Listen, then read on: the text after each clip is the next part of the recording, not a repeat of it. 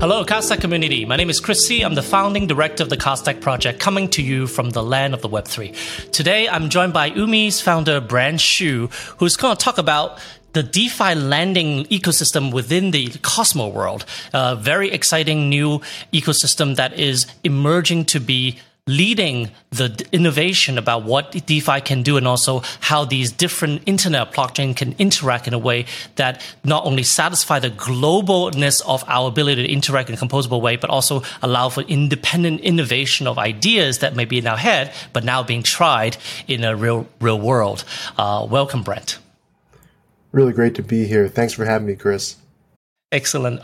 Thanks, Brent, for giving us some insight on how you got to this idea of working within the Cosmo ecosystem and this particular ideas about DeFi lending, the opportunity within your sphere. Can you tell us a little bit about your journey to Web3 and to DeFi in particular?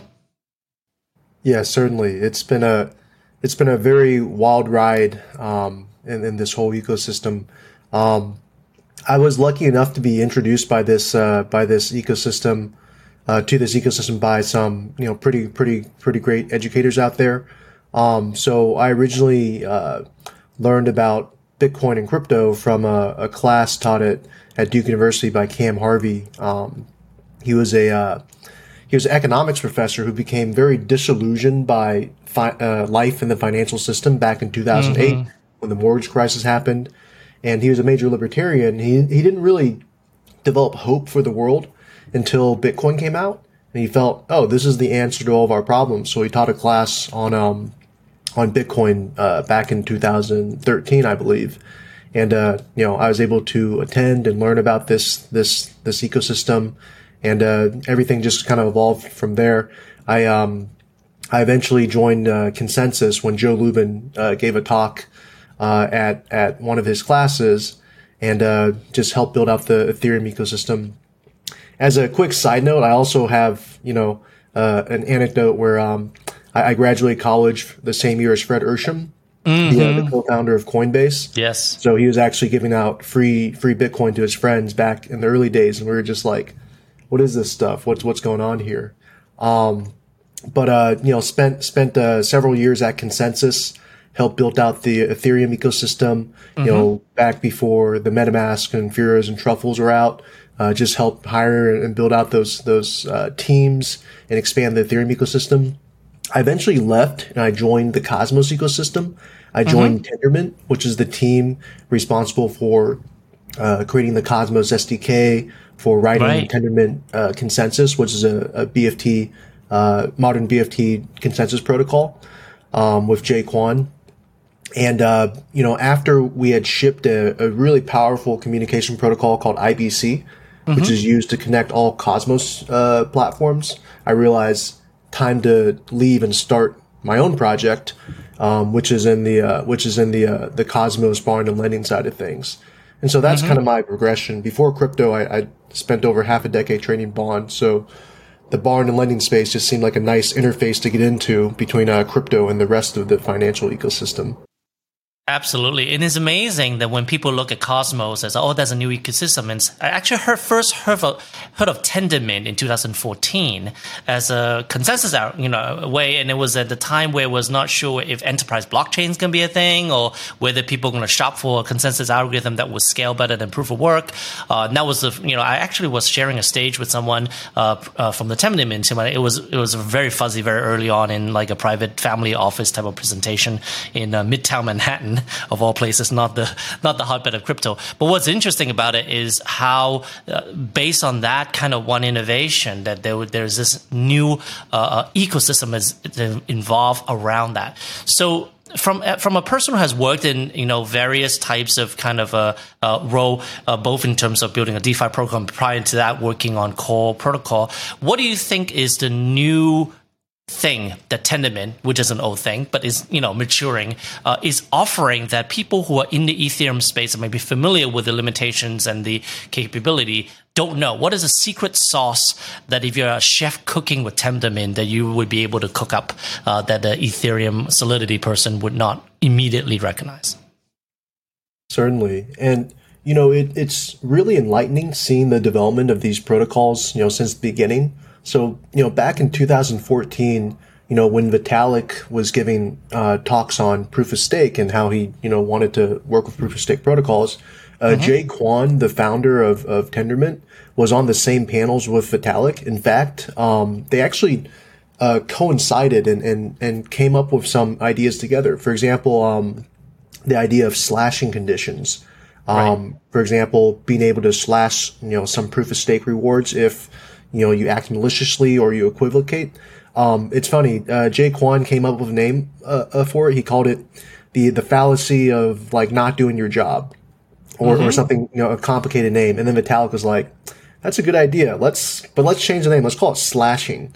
And that's kind of how the concept of slashing got created. But I think Vitalik is pretty good at coming up with names. You got to say the surge, the purge, and the verge. Those are some good language wordplay. He's a word cell, even though he's a shape rotator in chief. He knows how to ship a protocol and make it fun and exciting.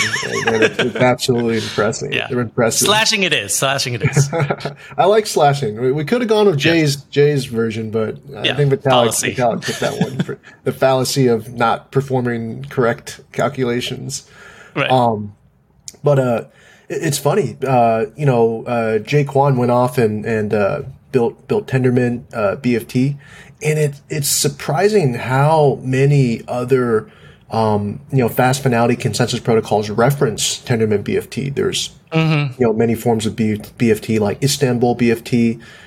There's just so many derivatives. Eamon Gunsayer from Cornell, he was actually one of Jay Kwan's mentors back when Jay was studying computer science at Cornell. A lot of Avalanche's consensus protocol is based off of, something similar to, the Tendermint ecosystem. Other professors like Elaine Shi, with Thunder Token, as well as, the Algorand folks also derived, knowledge from those consensus protocols. And even the way that we see ETH 2.0, when we saw the development of Casper, the friendly finality gadget, and the Ethereum ecosystem, took a lot of lessons learned in achieving finality. And so, the secret sauce that you referenced earlier is definitely the speed and adoption of this consensus protocol. And also the real secret sauce is that you'd be surprised by how many other consensus protocols were influenced by Tendermint and how interoperable they are.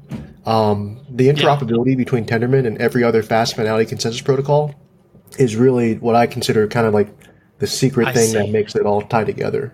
Yeah, it's like almost like knowing that the same gadget or IoT device are all based on the same chip, and you realize that you can connect them together because they're speaking the same either OS or protocol. It's because in this kind of Shenzhen style fast copying and everybody modeling each other, there is a kind of ecosystem wide between competitors of compatibility come from that, deriving from the same technical truth. So we see that in the hardware space. You're saying that in the protocol space, you're seeing that as well. I really like that chip example. I feel like that is exactly hits the mark. Like everything is able to connect. Everything's able to kind of interop with each other. And it's kind of cool to see that analogy in the hardware space as well.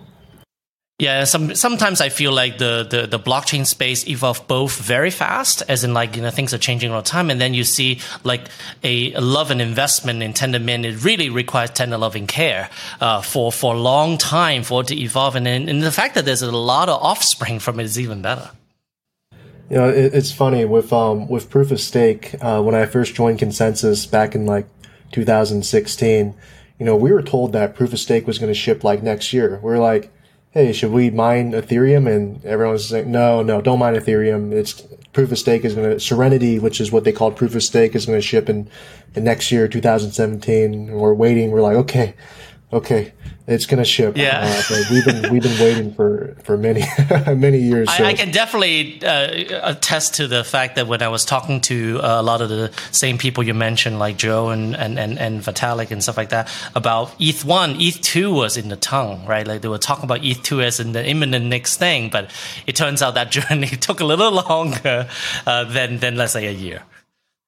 Oh, certainly. And I am just deeply impressed by how that upgrade just, Yes. happened effectively. It was pretty seamless. And I attribute it to the fact that they just tested the upgrade on every test net they could. They looked at Yes. every edge case. They looked at every, potential fallacy that could happen. And, the smooth transition between, Ethereum via the merge is just, those, those are really good executors when it comes to this tech Yeah, side of things. that's real engineering here. The cutover, right? I was on the live cast, watching the panda, looking for the panda to show up, and it was so uneventful. I went to sleep 30 minutes later. It's like the fact that I can go to sleep 30 minutes after the merge and be able to go to sleep as well is the testament to the amount of engineering and professionalism and care and just absolute, commitment to success. And people look at sometimes Web2 people, which, my brethren from back in the days were like, oh, Web3 is not real tech. It's like, well, it's hard, difficult tech. It may not have the consumer scale that your web scale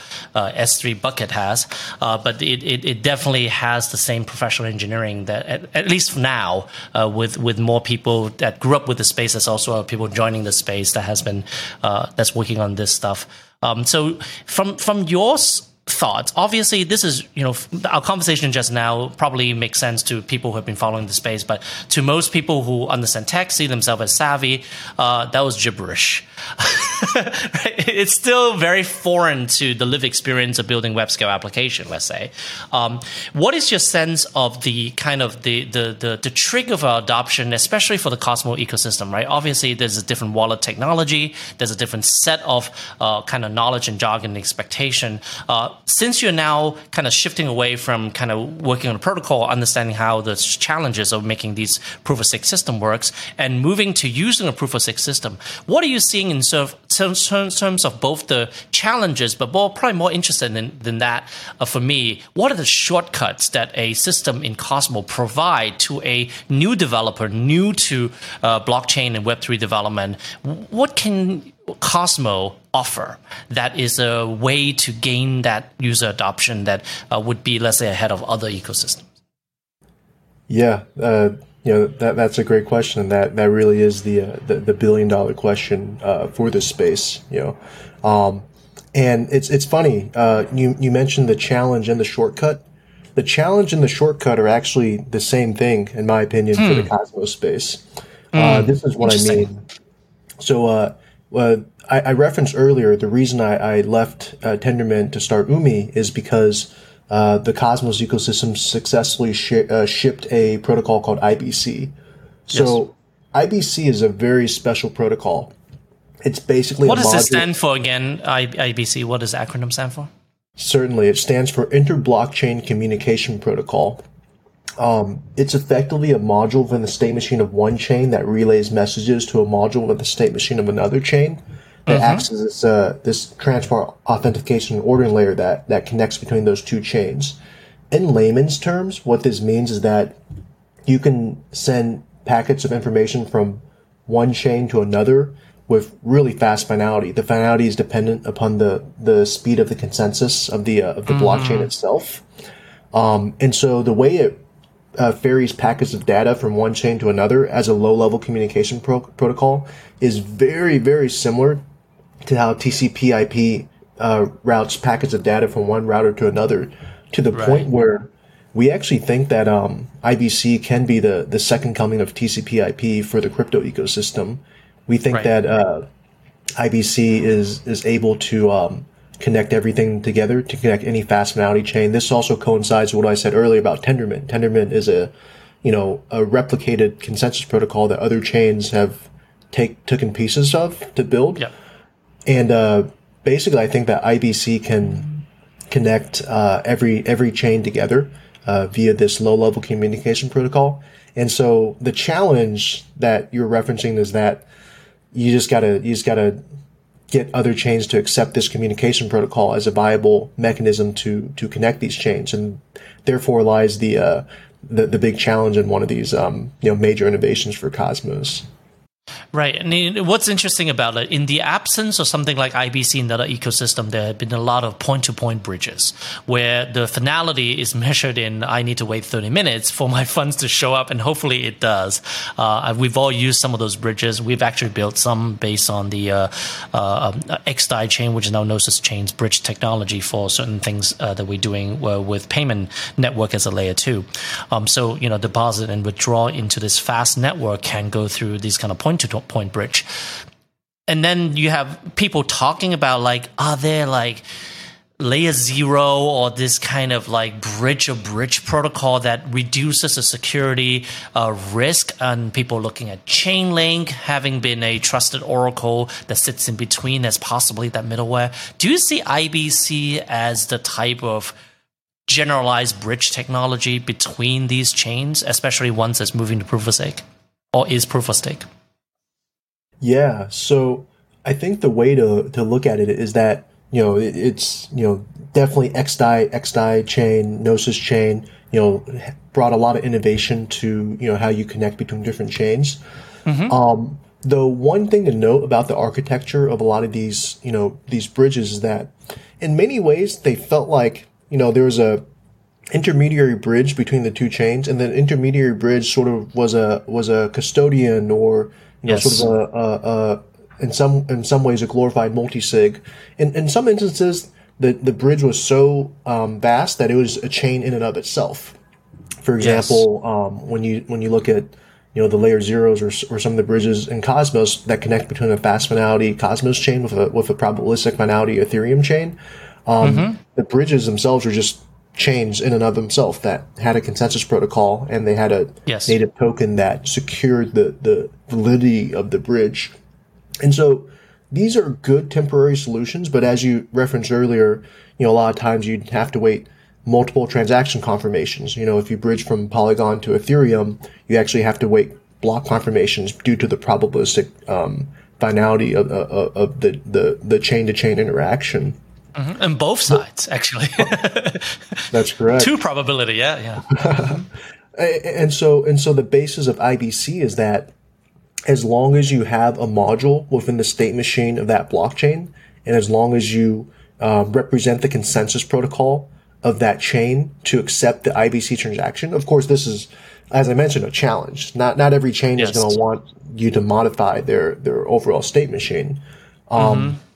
But right now, all Cosmos chains accept this. We actually successfully connected the Umee blockchain with the Polygon testnet via their Heimdall consensus layer via IBC. And this is due to the fact that Polygon uses a consensus protocol called Peppermint, which is a fork of Tendermint. Once again, it's Tendermint all the way down, and therefore it was quite easy. Binance Chain also uses a fork of Tendermint consensus. And you're going to see a lot of these cross-chain interactions can be facilitated by this IBC as a cross-chain communication protocol. Yeah, I think this whole idea of the whole probabilistic versus not type probabilistic kind of finality type of thing is really where the compatibility and the need for that custodian multisig appears. But I do believe this idea that these blockchain can communicate, whether they're directly on top of the Cosmos SDK in the way that you will write a Cosmos application, or just compatible with the layer underneath, or Tendermint or some other mint, Peppermint or Spearmint, or whatever. We come up with new mint. That you probably run out of genomes of mint after a while if there's so many versions of it. That seems like a very good way, because I really believe there's that lack of interoperability, or the very expensive and risky interoperability that we provide right now by way of these custodial bridge, let's call them, right? Semi-custodial or custodial, depends on how you look at it. It seems like a no-brainer in terms of something you want to achieve. Do you see in the Cosmos ecosystem, you mentioned that you were working in the Ethereum space prior to MetaMask and Ethereum. MetaMask obviously being the user-facing wallet, and the inferior is the lifesaver or the life taker, depends on how you look at it from a developer point of view. In terms of that, what do you see as the kind of consumer on-ramp, state of consumer on-ramp within the Cosmos ecosystem? And then can you tell us a little bit about how that relates to your launch using those tools in the ecosystem for Umee? Certainly. So, we saw with Ethereum, tools like, MetaMask and Vera Truffle really brought in the massive user adoption in this space. And, with Cosmos, it's actually very special. With Cosmos, every chain can be their own app, and there's sort of this there's ability to bring a lot of chains in this ecosystem. So, and the fact that they can all connect with each other via IBC is a major improvement to blockchain mesh interactivity. In terms of bringing more folks in the Cosmos space, I think I want to tackle this question from bringing more folks into the Cosmos space, because in terms of like user facing side, there's already a few good tools, but I think the true uses of Cosmos is being able to launch chains via the Cosmos SDK, and the way that Umee is approaching this is that we actually launched a lending DAO called UDX. UDX is focused on expanding the borrowing and lending interface for all crypto assets. And so the way that we're actually bringing more users and more adoption into Cosmos is for every loan issued through UDX, we want a loan-specific blockchain, basically a way to launch a blockchain that affiliates with every single loan that's part of the network. And this is our way to basically expand, mass adoption of Cosmos and just encourage, more users to be able to see the different interfaces and to access, all of these chains via a unified connective layer. So that's kind of what we're doing for the overall Cosmos space. So in the world where launching a blockchain is free or cheap or very easy to connect it, so you're not really creating a new island off the waters of the New York Harbor, which is behind me here, then nobody can get there. That's not very useful. Obviously, with the bridge and the ability for that to connect, it's great.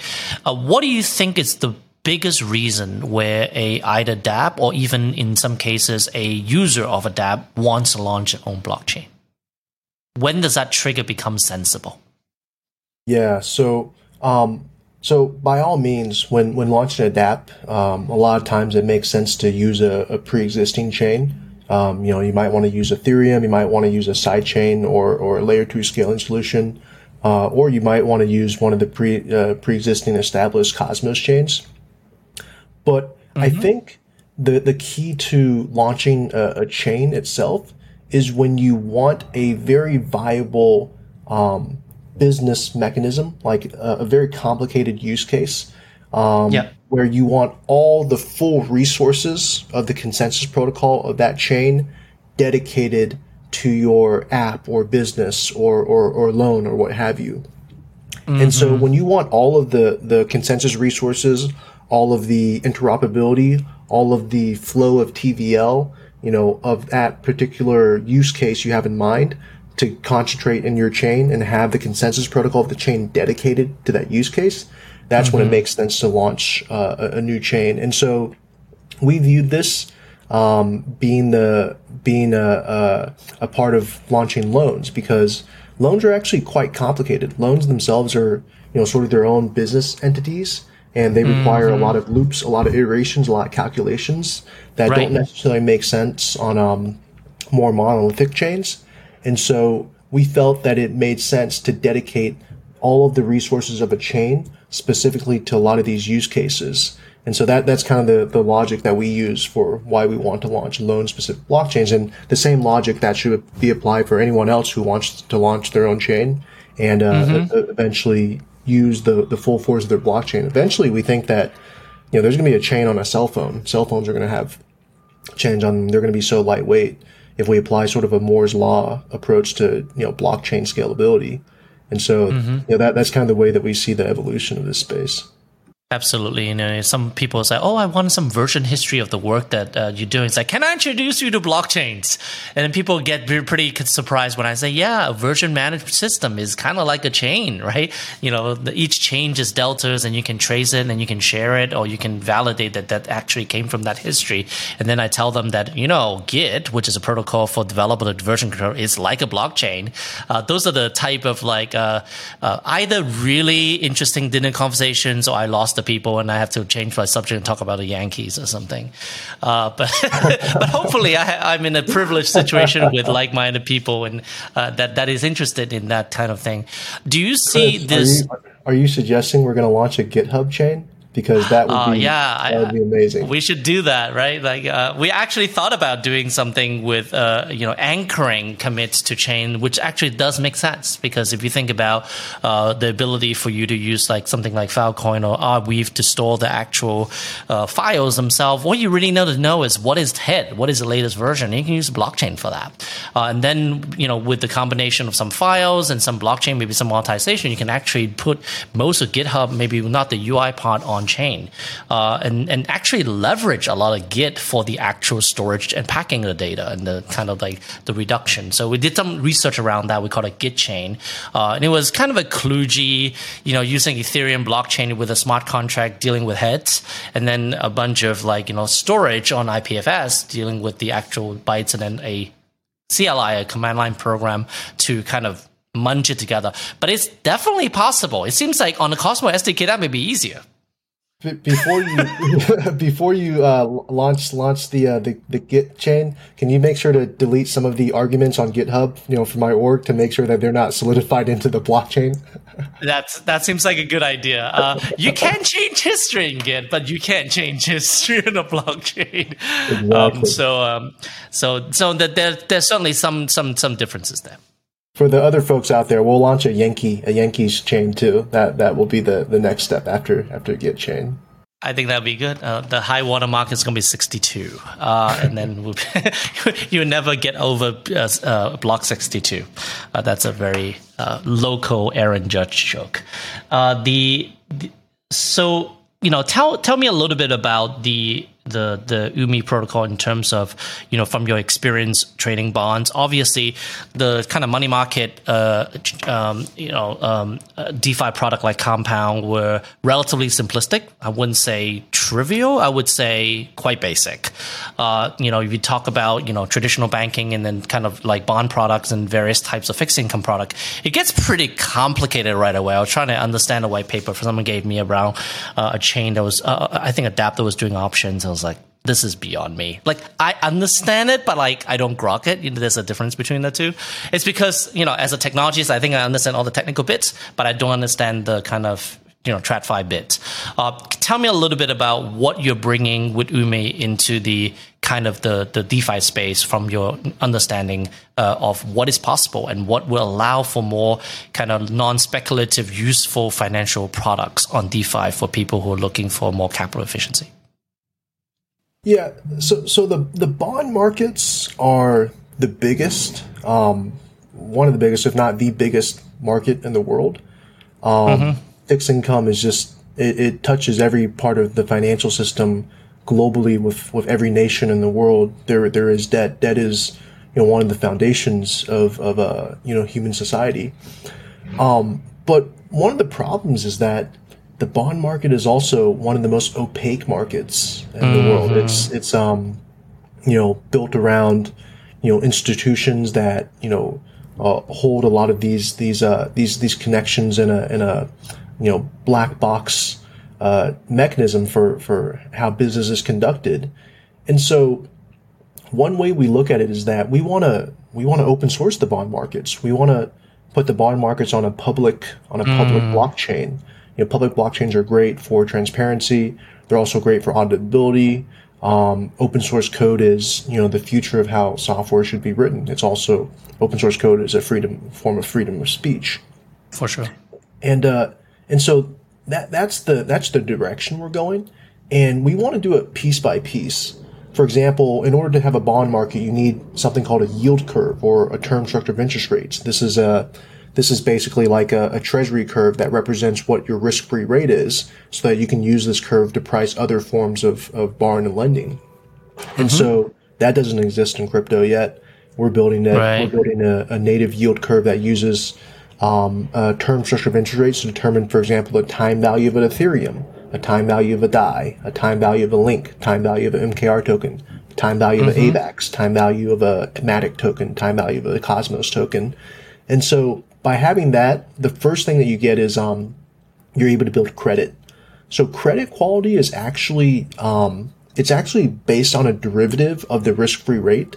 So if you have, for example, a risk-free rate for a 1-year loan, then you're able to price, the credit quality of, let's say, another protocol that wants to borrow money at 1 year, and you get to price their interest rate based on a spread to what the risk-free rate is. So after you have a risk-free rate, you have credit. After you have credit, you have a world of possibilities on just all the complicated products that you can build. And so Umee is focused on a few things. Umee is focused on sort of that simplistic money market borrowing and lending side of things. But we're also focused on bringing a yield curve or a term structure of interest rates to crypto. And on top of that, UDX, the announcement that we just made about a week ago, is going to be focused on bringing the rest of the bond markets into crypto by onboarding many different institutional supporters and just allowing these tools to be used in a broader sense. And slowly but surely, we want to get all the TradFi bond ecosystem to get it rebuilt in crypto. And I think that's the future goal of this. It's really exciting. It shows how important it is to know where you're going while you're stepping into it. And it's very easy to say, I am doing a money market protocol on pick a random selection on the chain. But to know that is a prerequisite, almost like a kind of foundation technology. But then you have 2 or 3 more steps. Those are, I believe, the type of planning that you have to do in the industry that seems like you can never plan. No, oh yeah, you can, right? Because the roadmap is in the system that we are, either replacing or supplementing or whatever it might be. The question is, how did those use cases where there's a different type of bond mechanisms and stuff like that and credit market mechanism, how does that translate to the quirky tools of blockchain stuff? That's really, really interesting.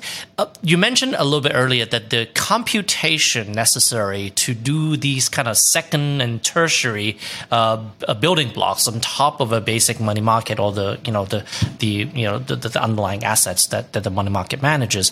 What is the type of processing that's happening to create this yield curve? Like, what is the sausage making process of making this yield curve? Certainly. So, let's take a thought experiment. I think I can break down this experiment in a way that folks out there can understand. Let's take a Ethereum and we put it in a smart contract for 30 days. And I'm sure folks out there know about AMM pools. Let's imagine putting that 30-day Ethereum into an AMM pool of a spot Ethereum, basically Ethereum that's readily tradable. Now, AMM pools really like mean reverting assets. That means assets that whose prices are roughly stay the same because it minimizes impermanent loss and minimizes negative effects of putting something in an AMM pool, and effectively the value of that 30-day ETH, the Ethereum that's locked in that smart contract for 30 days, is the time value of Ethereum in 30 days. So immediately you have the time value of money, you have the time value of Ethereum. You can take this same concept and extrapolate it to 30 days, 60 days, 90 days, 120 days, 1 year, 2 year, 5 year, 10 year, 30 years. And you have the development of a forward curve, basically a curve that can basically price time. Like this curve is designed to price the value of Ethereum during these different time periods. You can get a little bit complicated too. You can, for example, instead of putting an Ethereum, you put a staked Ethereum, like a proof of stake Ethereum. Yeah. That's allocating proof of stake yield during that 1 month time, 2 month time. You can put a proof of stake atom, an atom that's staked. You can put any proof of stake token, and you get to a point where proof of stake consensus is actually being used as something to represent different forms of opportunity cost. It's also used to, be sort of this proxy to measure inflation, or even sometimes hedge against inflation, economic inflation. I mean, like CPI. Yes. And so that's the magic of crypto and yield curves. You can really figure out the value of time. And I think blockchain consensus protocols, the most important concept in all of finance and economics really is the concept of time value. Probably absolutely. I mean, for the people who have been kind of waiting for the merge to happen, how much is a stake ETH worth 2 months before is first of all, when is going to happen, when is going to unlock, and then pricing at time. I mean, yes, it's like one time period of one uncertainty, but people are getting the sense that this idea of ETH and stake ETH and the time aspects and risk aspect, there's a thing there. And what you're basically saying that that's a one-time event for a group of people to worry and not be able to sleep is actually the foundation for understanding in a more general sense, a more continuous sense of, what are the different plots along the way. It's brilliant. That was a great analogy. Stake ETH does makes it more complicated, but it is something that I think a lot of people do understand, especially people who have held some ETH or have some stake ETH, God forbid, in that time period. And it feels like, what is my time worth, right? That's what you ask yourself every day. Oh, absolutely. I mean, time is money, right? And so stake ETH is it is representative of the ability to measure opportunity costs. And this technology is powerful. Like, blockchain is really just a transformation of how we should view, all just the way the markets are built together. So I think you hit the nail on the head there in terms of just the importance that this could represent for folks. It's really cool. I had a finance friend of mine that was trying to explain to me, like, fixed income versus equity. It was like, imagine an M&M. That's the equity market. Imagining the Pacific Ocean. That's fixed income, right? Maybe a slight exaggeration, but I don't think so. I think it's a lot of things that are fixed income that is in that kind of bond market that regular people don't see. It's not on CNBC in the same way. It's reduced into one number or two numbers or 10 numbers. But yeah, it's really what keeps the world going, Yeah, and fixed income is also slower moving in terms of just innovation, just because you're handling such large amounts of capital. With equity markets, you definitely get this volatility aspect that kind of appeals to sort of the traditional investor. But yeah, fixed income, definitely a space to gradually expand and evolve. And we think that crypto is a great way to kind of transform it and just make it more efficient and just really revolutionize how we look at things. You can also think of like, I don't know if you're familiar with sort of the history of the mortgage crisis, but the truth of the matter is that the mortgage crisis, it happened in 2008, but it was actually happening for 30 years. It was happening since the first issuance of the mortgage-backed security back in 1984. And basically you had layers of bad debt, layers of toxic rehypothecation, and layers of just bad practices layered on top of each other for 30 years. And basically after 30 years of bad stuff happening, you had a meltdown where $50 trillion of value was just disappeared from the global economy. Very, very bad.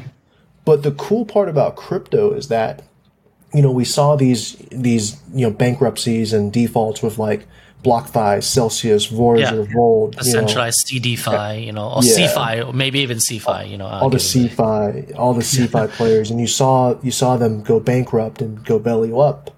But what's really kind of the silver lining, which actually positive part of them going belly up, is that they only were able to get away with what they were doing for about 2 or 3 years, and the bankruptcy only took 2 or 3 months to happen. That's true. Everything was on a public blockchain. Everything, Bitcoin, you can't, it's publicly auditable. And so that's a major improvement. Like you allowed, bad companies to go bankrupt in the span of 2 months, as opposed to allowing them 30 years of the ability to, hide debt and rehypothecate. And so I think society is moving in the right direction with this tech.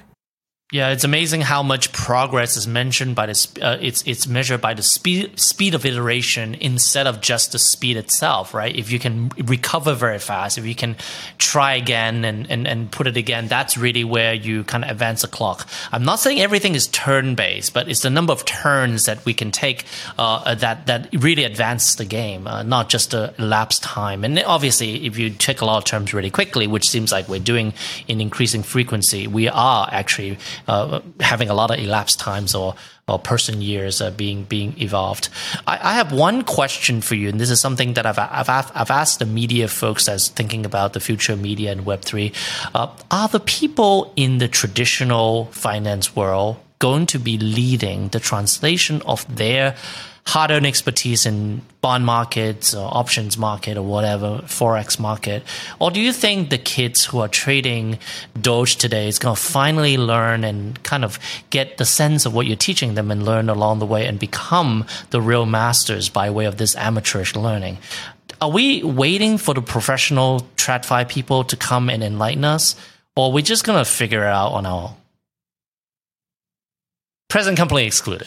That is definitely it's kind of a loaded question, and I appreciate that question. That is a that question hits deep into a lot of folks' hearts because this is a big market and there is thousands of years of debt history that built the debt markets to what they are today. The way I see it is that it's really hard to say whether or not a legacy tech or legacy TradFi, companies are going to necessarily, want to, address this innovation, whether they want to really acknowledge some of this change, because that's sometimes part of the business. Part of the advantages of, legacy TradFi systems is just the opacity is, how they make money. If they're, sort of a broker, the way they generate revenues is by, knowing more than, what's available out in the rest of the market. I think, the true beacon of innovation that can happen in this market is really, sort of a hybrid approach. Basically, a project or an ecosystem that knows both sides of the equation, who have spent time on in legacy fixed income trading, but also know very much about DeFi, open source tech, the importance of crypto, and just figure out a way to incept, similar to how electric cars first came out. Like, it wasn't necessarily the legacy car makers that created the best solution. It was more an outsider that understood parts of that ecosystem and who were able to kind of incept a really good product in there. And so I think the way we see it is we hope that the innovation does permeate, but whether it be coming from a traditional bond trading shop is a kind of a difficult call in my mind at the moment.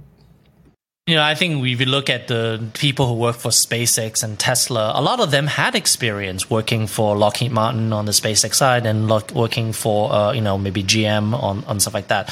But the operating system, the corporate environment, possibly the culture, and obviously the founder does make a huge difference in about providing a new way of working together. But I'm a deep believer that in Web3 we have to really, Web 1 plus Web 2, not Web 1 gone, Web 2 gone. It's just about building on top of technology. And we feel the same way around some of the stuff we're working on, which is to build the next generation Web 3 user interface, which is what we focus on.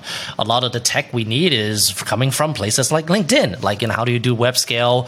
With 400 engineers working together, build one cohesive UI. Could we make a cohesive UI for DeFi or for Web 3 for DAO? Well, modularization, micro front end, these are all things that are being worked on in this larger company. And there are some intersection, not exactly the same. We don't have the same command and control structure, but certainly in JavaScript land, you could share some techniques, and that's a lot of the work we do.